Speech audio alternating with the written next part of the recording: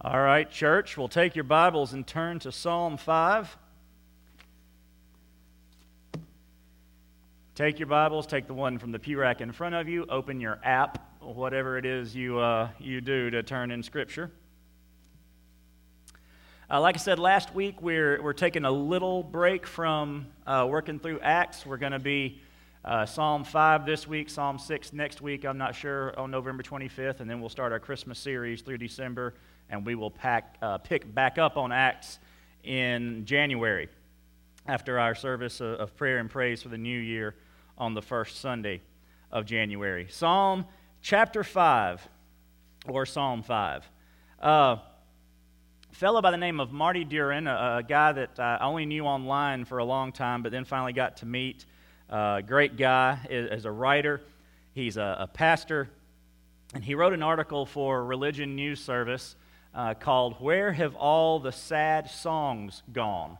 And he was talking about church. He was talking about the fact that most of our worship, I would say 99% of our worship, is joyful and uplifting and praising, and that's good.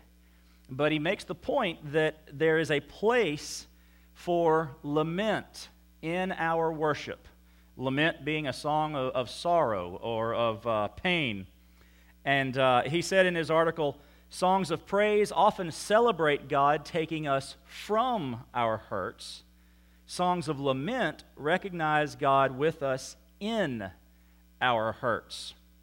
And then Mike Harland, who's director of worship at Lifeway Christian Resources, said, "In the omission of lament, we miss an important truth in worship. Jesus comes near the brokenhearted.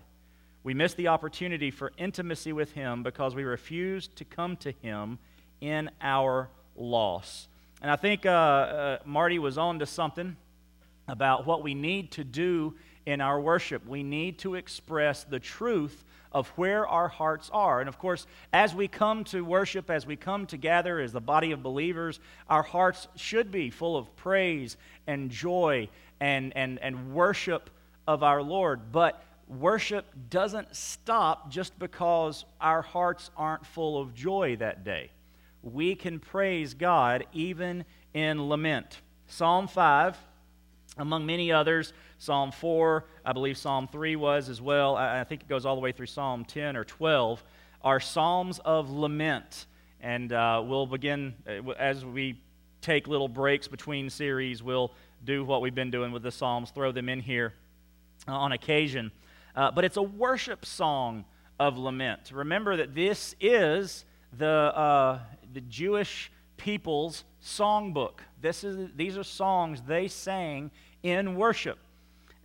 David here in Psalm 5 worships God and laments what is happening and the unrighteousness that causes it. That's the theme here of this psalm. And as the series through Psalms is titled, these are songs for life. These are songs that we not only can sing, but need to sing.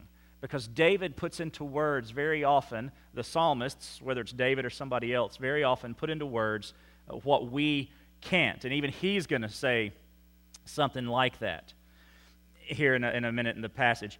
But there's a surprise. There's a little twist in this psalm, that in this lament, that we're going to get to in a little bit. Read with me Psalm 5, 12 verses. "Listen to my words, Lord.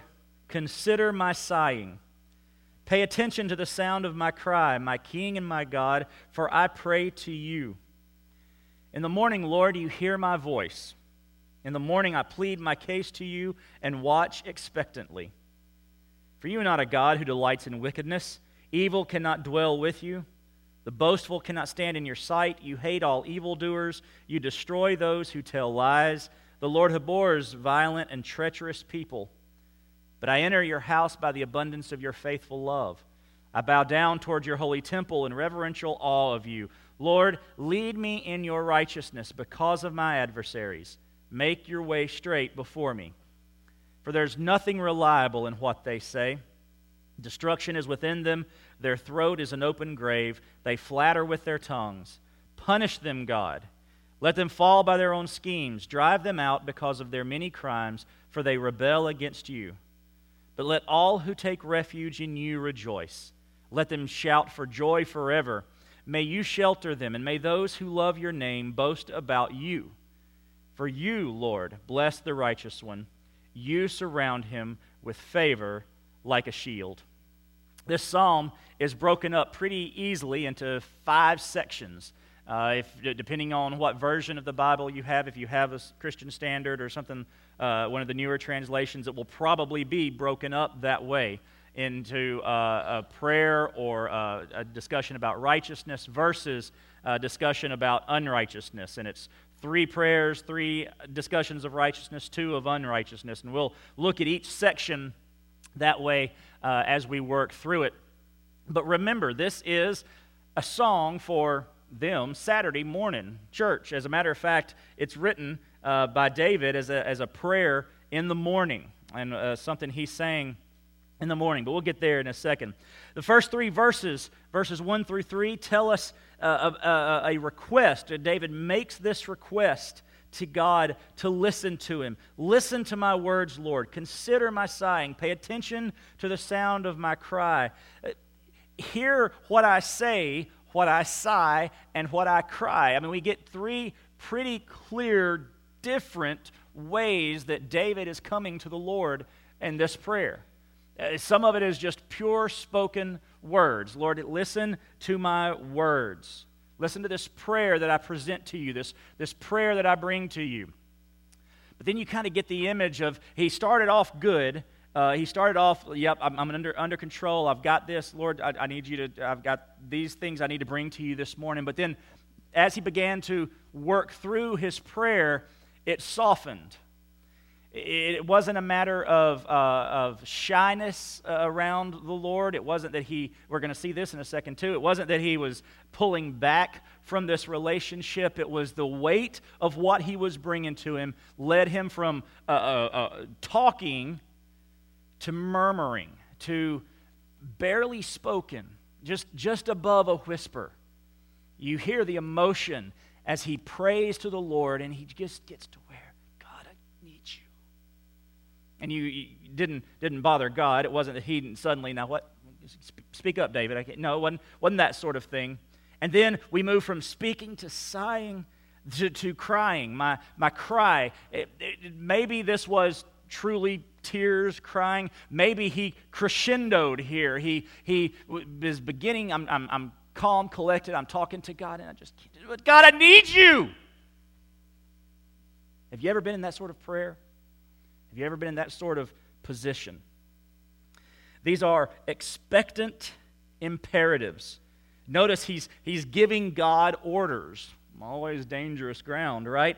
Listen, consider, pay attention. But he knows he can say these things in that way because he knows his Father. He knows his God, because in the next phrase he says, my King and my God. This is relational language. This is ownership.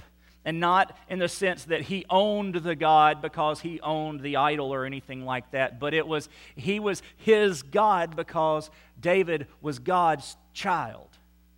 He recognized that he had this relationship, so he could go to God and say, listen, I'm crying out to you. And he knew God would because he had the relationship with him to begin with. But not only in that phrase, my King and my God, do we see this relationship. It's not just relational language. It's David recognizing his place. David was God's own man. David was the king that God had selected for Israel. David was a man after God's own heart. He had all of these superlatives. He had all of this reason to think highly of himself, to boast, to be arrogant, yet he understood his place. You are my king. I am subordinate to you, so far below my king and my God. But in his subordinates, he had confidence. He knew his place. He knew who he was in relation to God. But he knew that because of that relationship with God, he could go straight to him. and say, listen to my words, consider my sighing, pay attention to the sound of my cry. In the morning, Lord, you hear my voice. In the morning, I plead my case to you and watch expectantly. This is a morning prayer because David is preparing for what the day will bring. David, if you read Kings or 2 Samuel, in both of them, you read the story of David, rather go back to 2 Samuel. If you read that and you read his life and you read the Psalms that go with the different parts of his life, the man had some issues. Some of them were his own, that he brought on himself. Others were just the fact that he was king. He was in a leadership role. And when that happens, you invite this sort of situation. So he's praying in the morning, Lord, hear me because I know what's coming today. I know what's going to confront me today. Lord, hear me this morning as I cry out to you.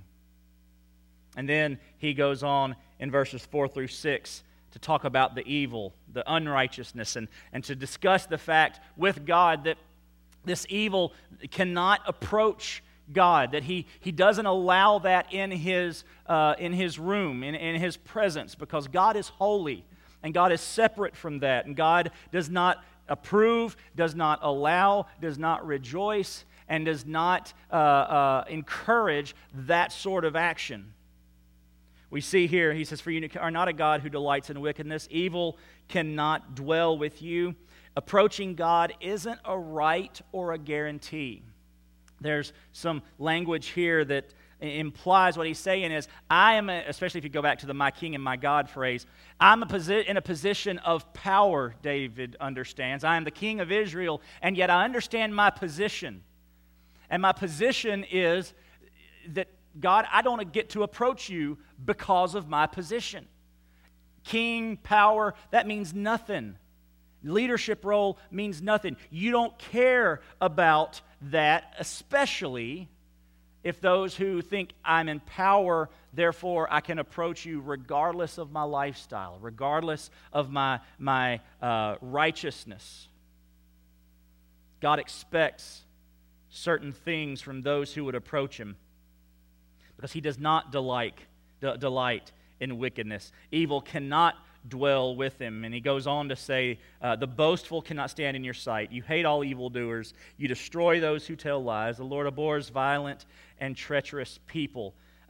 These are specific evils that he is discussing, possibly but not necessarily specific people. There's no indication in here even that he is necessarily discussing anything that's happening to him.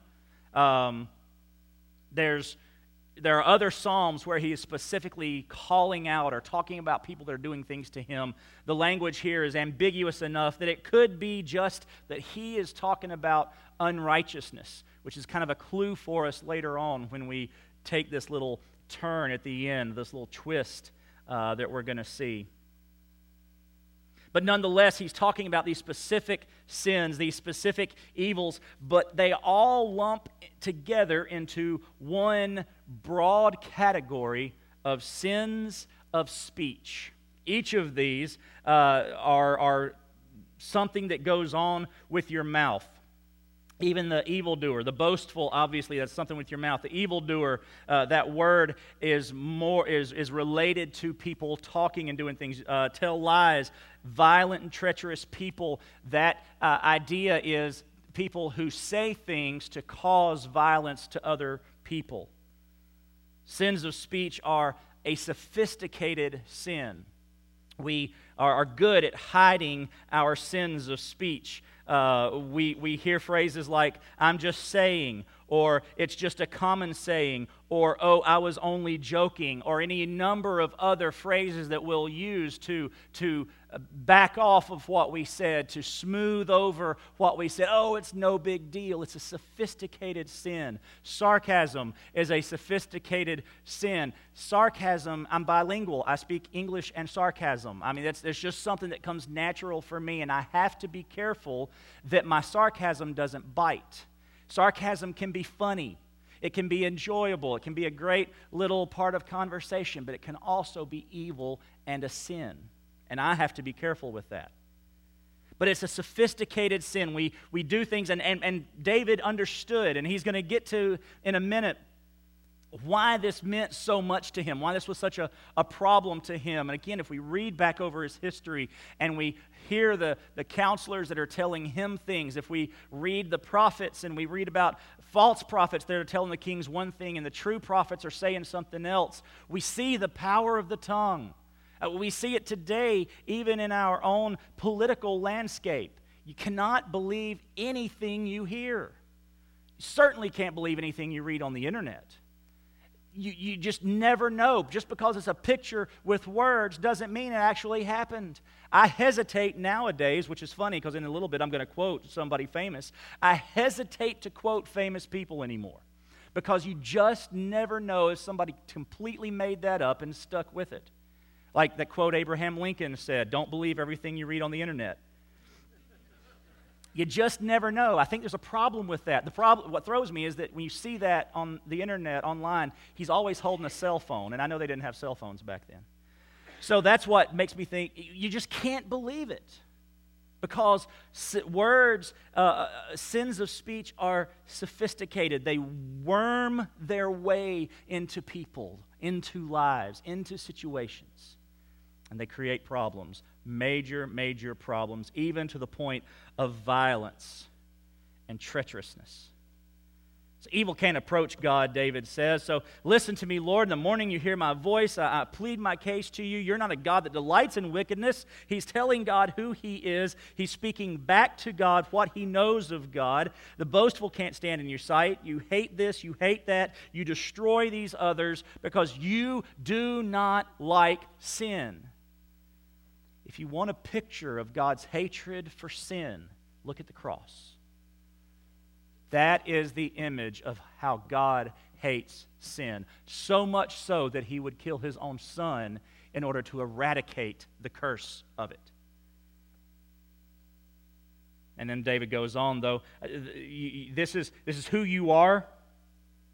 This is what you despise. It's part of your nature. But I desire to worship you. Verses 7 and 8, but I enter your house by the abundance of your faithful love. I bow down toward your holy temple in reverential awe of you. Lord, lead me in your righteousness. And here's where the title of this message comes from, a prayer for righteousness. Lord, lead me in your righteousness because of my adversaries. Make your way straight before me. This passage gives us the first hint that he might be talking about someone in particular.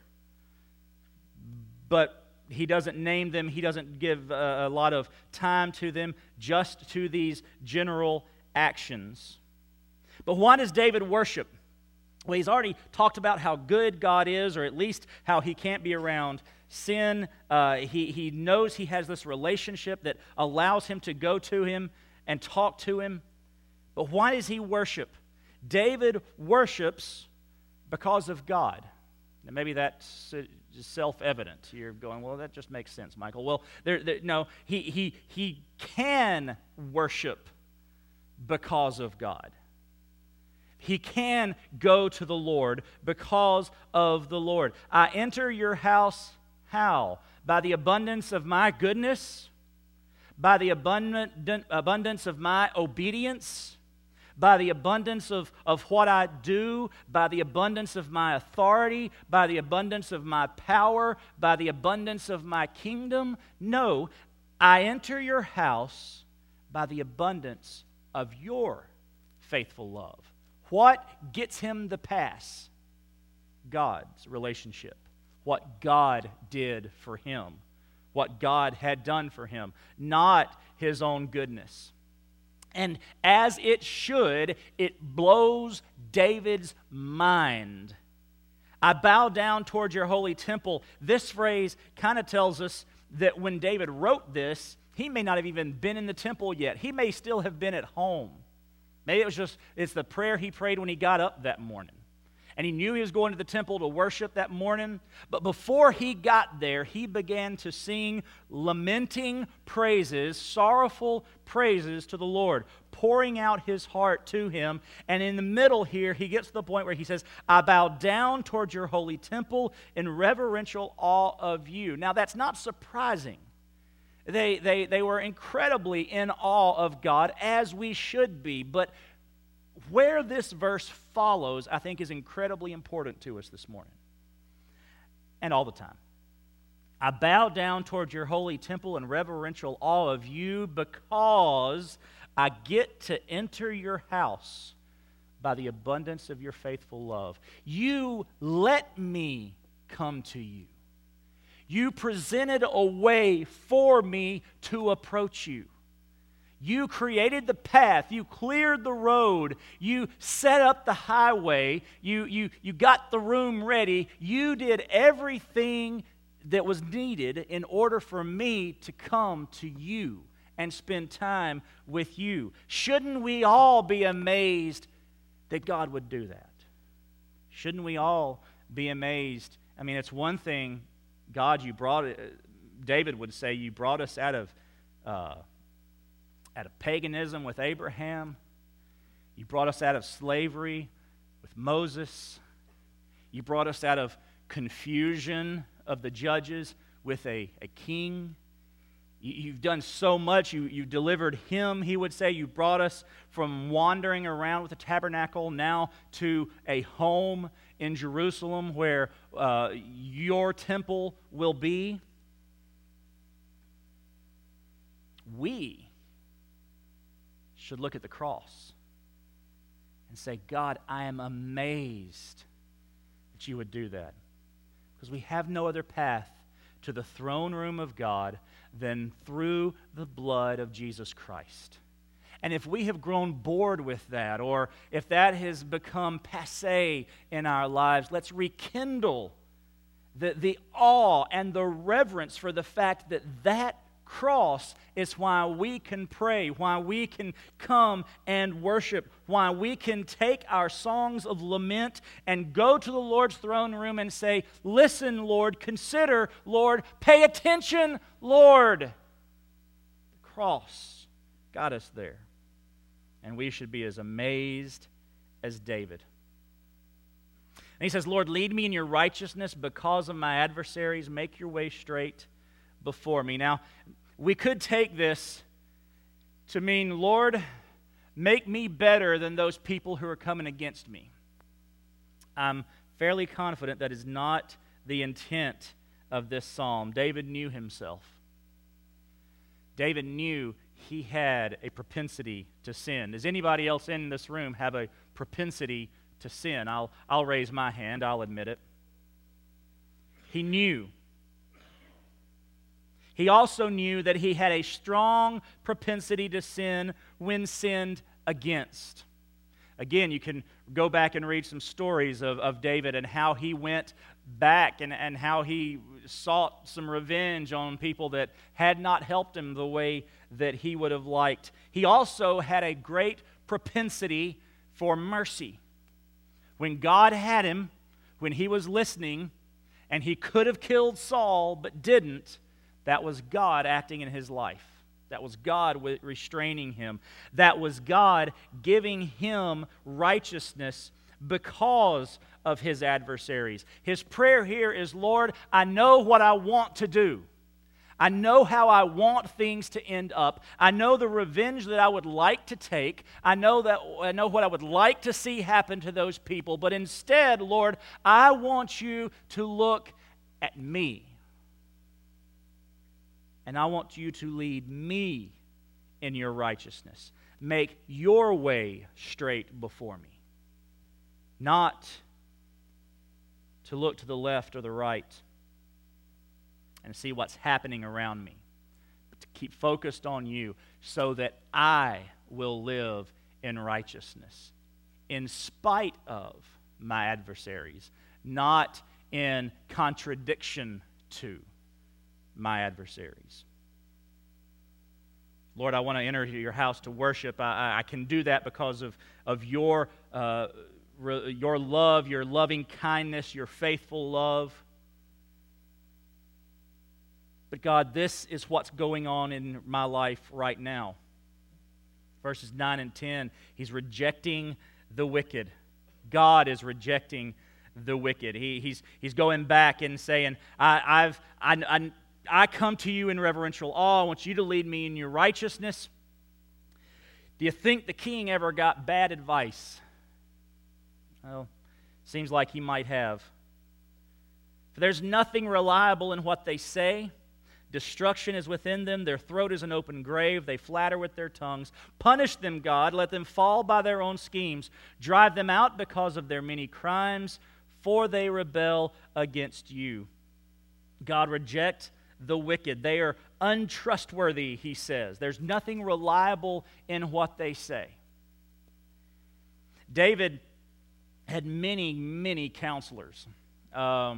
Any good leader does. I just saw a clip from James McDonald yesterday where he was talking about leadership and the costs, but also the need. Every leader needs counselors, needs people that will come, and not all criticism is bad. There is constructive criticism that says, here, I want you to hear my heart on this. I want to see you grow. I think this is something that needs to be addressed or taken care of, and every leader needs that. But David had seen his share of those that would counsel the wrong direction. David will understand, it's not likely it's happened yet as far as this psalm is concerned, but David will understand one day the need for someone who will speak God's truth into his life. When Nathan the prophet comes to him to address his sin with Bathsheba, Nathan could have lost his head over that. David could have just wiped him out. You're done. Thanks. Appreciate the little story. Y'all kill him. But he didn't. David recognized the truth in the criticism. David recognized the need that for his repentance, and that's what happened when Nathan said, "You are the man who has killed the family's only little lamb, taken what you didn't need just because you wanted it." Of course, talking about Bathsheba and his murder of Uriah. And David responded. That was a trustworthy, a reliable friend, a reliable critic, a reliable counselor. These people were not. They were untrustworthy, hence verse 8. Lord, they're untrustworthy, so you lead me in your righteousness. Because of my untrustworthy adversaries, make your way straight before me. I cannot trust them to tell me what I need to hear. He says of these people that they are filled with destruction. Destruction is within them.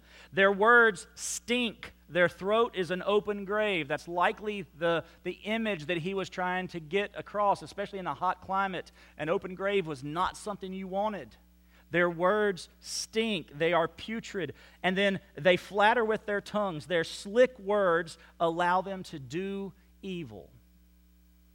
They say the right things to the right people, and then they are able to do evil, violence, and treachery, as verse 6 tells us. And then he asks, verse 10, punish them, God. Let them fall by their own schemes. He asks that they get caught in what they're doing. As harsh as that sounds, punish them. Let them get caught. This is actually merciful. Notice, he does not ask, Lord, wipe them out. Take them out. Clear them off the map. May camels trample them. Nothing like that. It's let them get caught. This is a merciful request. This is a merciful punishment, judgment, discipline. And he can ask that because he said in verse 8, Lord, lead me in your righteousness. Let their schemes be found out and let them fall by them. He's saying, God, you handle it. God, this is yours. You take care of this. This is why I hesitate to do quotes. or this is why I said I hesitate to do quotes. I did research this one, and as best as I can tell, Winston Churchill did actually say this. It's credited to him anyway. He said, "You will never reach your destination if you stop and throw stones at every dog that barks." He's right.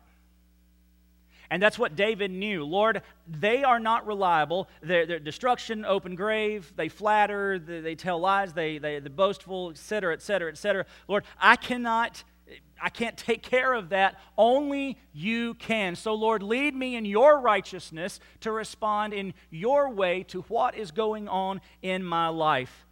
Drive them out because of their many crimes, verse 10, last half of verse 10. For they rebel against me. That's why you need to keep your Bible in front of you. They rebel against you. This is discipline for God's sake. Isn't it funny how when we put emphasis on words differently, it means something else? This is discipline for God's sake. God, you take care of this. David understood this. He understood it here. He would understand it later on when he wrote the psalm after he was caught with Bathsheba, after the prophet Nathan pointed him out. And he says in his prayer, "Against you and you only have I sinned, Lord." Now, he knew that wasn't exactly true. He had sinned against Bathsheba. He had sinned against Uriah. At this point, he had probably sinned against his entire country in the steps that he took in the midst of that sinfulness. But he also knew that every sin is a sin against the Lord. And he knew that every sin is a detriment to the name of the Lord, especially when it comes to the Lord's people and their actions. When we sin, we are tarnishing the name of Jesus Christ. When we sin publicly, when we sin privately, when our sins cause us to fall by our own schemes, that's who we are sinning against, the Lord. And we tarnish the name of Christian. So he's asking for discipline for God's sake. Lord, I'm not going to throw stones at every dog that barks. I'm going to let you take care of this situation. And then he wraps up the psalm with a confident request, verses 11 and 12. But let all who take refuge in you rejoice. Let them shout joy forever. May you shelter them, and may those who love your name boast about you. For you, Lord, bless the righteous one. You surround him with favor like a shield. He goes talking about himself, I, to more of a third person, all of us. We, it's still first person plural, but he's including a lot more people. Let all who take refuge in you rejoice. In the midst of lament, in the midst of sorrow, in the midst of pain, in the midst of coming to him, coming to the Lord in the morning and saying, Lord, this is what's going on. This is the unrighteousness that you are aware of. I can still say, rejoice. Why? Because he's taken refuge in the Lord. There is no indication that at the end of this prayer, suddenly everything that was going wrong went right. No, he's talking about protection. He can go to the Lord confidently and ask for protection. He knows God will protect, but he rejoices in the presence of the Lord. He rejoices not in their discipline, not in what's going to happen, not in them falling by their own schemes, but he rejoices in his protection. He rejoices in his relationship with the Lord. But let all who take refuge in you rejoice. Why? Why can he rejoice while taking refuge? Taking refuge automatically implies something bad's going on. You don't take refuge when everything's good. Whoo, man, I got to tell you, things have been so good in my life, I had to go hide from it. We don't do that. But we can rejoice when we take refuge in the Lord because we know that he will protect us. He vindicates the righteous. Verse 12, for you, Lord, bless the righteous one. You surround him with favor like a shield. Now, I wish I were rich and fancy and I could actually own one of these shields, but I don't. But we're not talking about the little round shield that you would put on your arm and, you can cover your head, but everything else gets filled up with arrows. This is literally a body shield. It would have been as tall as the man and curved all the way around. And that's why you had shield bearers. You had to have somebody in front of you to take that shield for you while you stood behind it and shot your arrows, or, you did your little sword or whatever. So what he's saying is, you surround me. You protect me on all sides. You take care of me in every way. So how, Lord, can I not rejoice? Even in this time of persecution, this time of attack, he is confident that God will protect him. Now, what does that protection mean? Does that mean everything's going to be hunky-dory, fine and dandy, and other fun phrases? Well, David's going to find out, no. He's going to pray a lot of these prayers, a lot of these songs of lament, but he knew that God would never leave him. He knew that he was always in God's hand. So, who is this psalm about? Who were these people, his adversaries, as he says in verse 8? They boasted, and they were evildoers and liars and violent, treacherous, and destruction. They flatter, so on and so forth. Who is this psalm about? Obviously, it is, to some extent, about David's tormentors. He is talking about people that have done things to him. There's absolutely no doubt that there is an external referent to this psalm. But, as the comic strip Pogo said years ago, we have met the enemy, and he is us. David understood that he had met the enemy, and he was the enemy. If we go back and we take a different perspective on this psalm. Listen to my words, Lord. Consider my sighing. Pay attention to the sound of my cry, my King and my God. For I pray to you in the morning, Lord, you hear my voice. In the morning I plead my case to you and watch expectantly. Why is he pleading his case? Why is he watching expectantly? Why is he speaking, sighing, and crying? Because he knows that God is not a God who delights in wickedness. Evil cannot dwell with you, Lord. The boastful cannot stand in your sight. You hate all evildoers. You destroy those who tell lies. You abhor violent and treacherous people. But I enter your house by your faithful love, the abundance of your faithful love.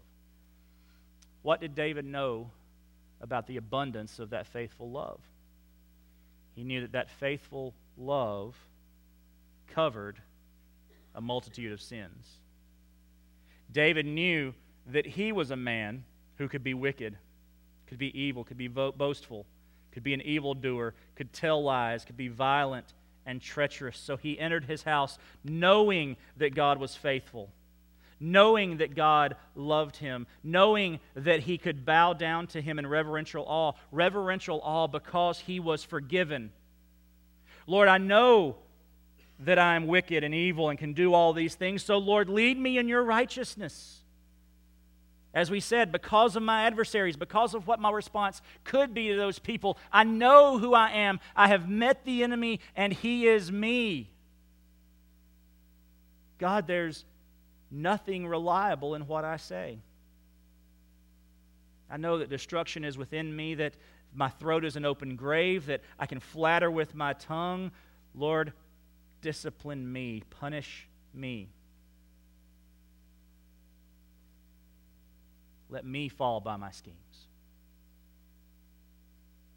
Drive me out because of my crimes and my rebellion against you. But, y'all, this was a prayer of self-examination and repentance. But verses 11 and 12. But let all who take refuge in you rejoice. God, I'm coming to you. I'm rejoicing. Not just because I know you can protect me.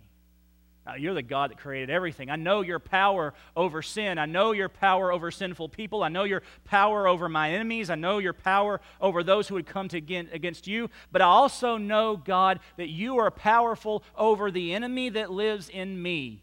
And that enemy is me. God, you are powerful over me. And that is the protection I need. So, Lord, I can rejoice that you would shelter me from me. And that when I love your name, that I would boast about you and not me. Because, Lord, you bless the righteous one. You bless the one that comes to you and says, God, I'm a sinner. God, I am not righteous. And I need help. This psalm is a mournful cry of need, and it is worship to our Heavenly Father. When we go to God and say, God, I need you, that is worship. I need you, oh, I need you. Every hour I need you. Oh, bless me now, my Savior. I come to thee. A song of lament, a song of pain. It says, God, there are issues, but the biggest issue is me. It's a cry of need that we need to cry in our lives. The number one cry of need that you need to cry, maybe this morning, is you need to cry out to Jesus to save you. You come to the Lord, you come to God, you pray, and your prayers just don't feel like they get past the ceiling. Now, he doesn't hear me, he doesn't respond. Why could David come to him? Relationship. Today, you need a relationship with God through Jesus Christ. And if you don't have that, you can know it. You can know Jesus. You can have a relationship that will allow you to rejoice in the midst of God's presence when you know that the unrighteous one that he needs to discipline is not just out there but in here. But you can only have that if you trust Jesus Christ as your Savior. Your cry of need this morning is for you to admit that you're a sinner, that you have broken God's law, that you are separate from him. Let's use David's language, that you are wicked and evil and boastful and evildoer and you're a liar. You are violent and treacherous. You are untrustworthy. You flatter. And you're scheming. That's just who we are. That's who we are by nature. And we need to admit that. And admit that God isn't. Know that he is going to separate himself from us because you are not a God who delights in wickedness, and evil cannot dwell with you. So we have to admit that we're a sinner, repent of those sins, turn from that life, and ask God to forgive us. And ask him to forgive us through Jesus Christ. Believe that Jesus is the perfect Son of God who died for your sins, who died to make you righteous, who died to set that path for you to approach God, because you can't. There's a barrier that cannot be crossed without the blood of Jesus. And you need to believe that Jesus is that perfect Son of God, that perfect gift, that breaker of barriers who died for your sins. Died on the cross, rose 3 days later to prove he had beaten death, beaten sin. And then you choose to follow Jesus by giving your life to him. Not just a mental acknowledgement, not just a response, yep, I'm a sinner, you're right, I'm not going to do that anymore, thanks, I'll clean it up. Oh, not just I believe, yep, Jesus, oh yeah, sure, he died on the cross for my sins, et cetera, et cetera, et cetera. But to choose to follow him, accept that gift. We've got Operation Christmas Child boxes up here, packed tight, full of things that kids all over the world would love to have, will be excited to get.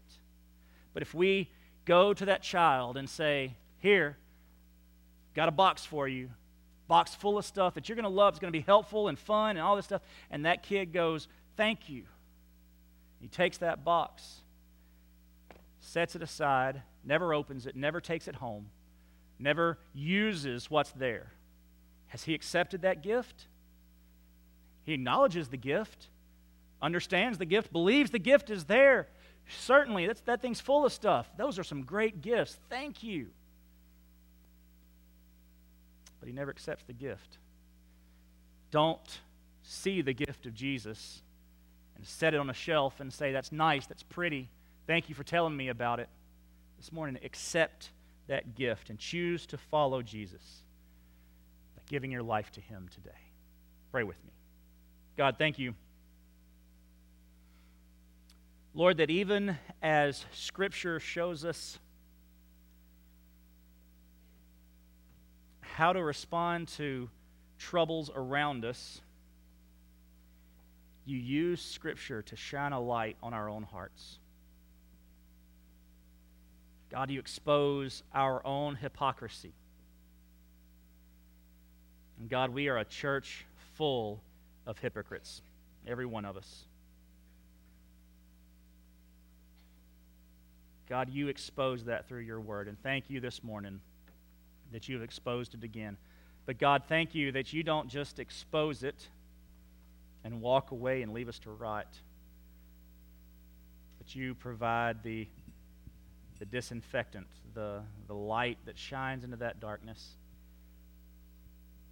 and a salvation that can free us from the result, the punishment of that darkness in our hearts. God, I pray this morning that if there's somebody here who does not know Jesus Christ as their Savior, that they will follow Him today. They will admit their sin or repent of their sins, believe that Jesus is who He says He is, and then accept that gift. Choose to follow Jesus. Believe today and be saved. And God, if there is a believer here that this passage has spoken to, and they need to respond in repentance because their life has not molded or been melded with what's described here. We don't enter in righteousness. We don't trust you. We don't rejoice in your presence. We don't find joy, opportunity to rejoice even in our lament. Lord, may you change our worship. May believers today worship in their pain, worship in the negative, and see that it is worship for us to turn and say, God, I need you. That is worship. God, thank you that you work on hearts. Thank you that you love us. Thank you that you will not leave us. Lord Jesus, thank you that you provided a way to that throne room to turn so we could go to God and say, listen, hear, respond, and you will. Thank you, God. In Jesus' name we pray. Amen. So whatever your decision is this morning, you need to figure out how do you need to respond? What do you need to do? Do you need to accept Christ? Do you need to have that relationship respond to Him? Do you need to get that part right? Do you need to join our church? Do you need to find a place here? Do you need to be baptized? Do you need to just come to the rail this morning and say, Lord, I need to give you some things. I need to rejoice in my lament, knowing that you are with me and you will never leave me. Whatever it is you need to do, I'll be over here in the left corner to pray with you. Jordan will be over here in the right corner to pray with you. The rails are open for you if you just want to go straight to God. But let's stand and let's sing. And you come to a decision this morning as you do business with God.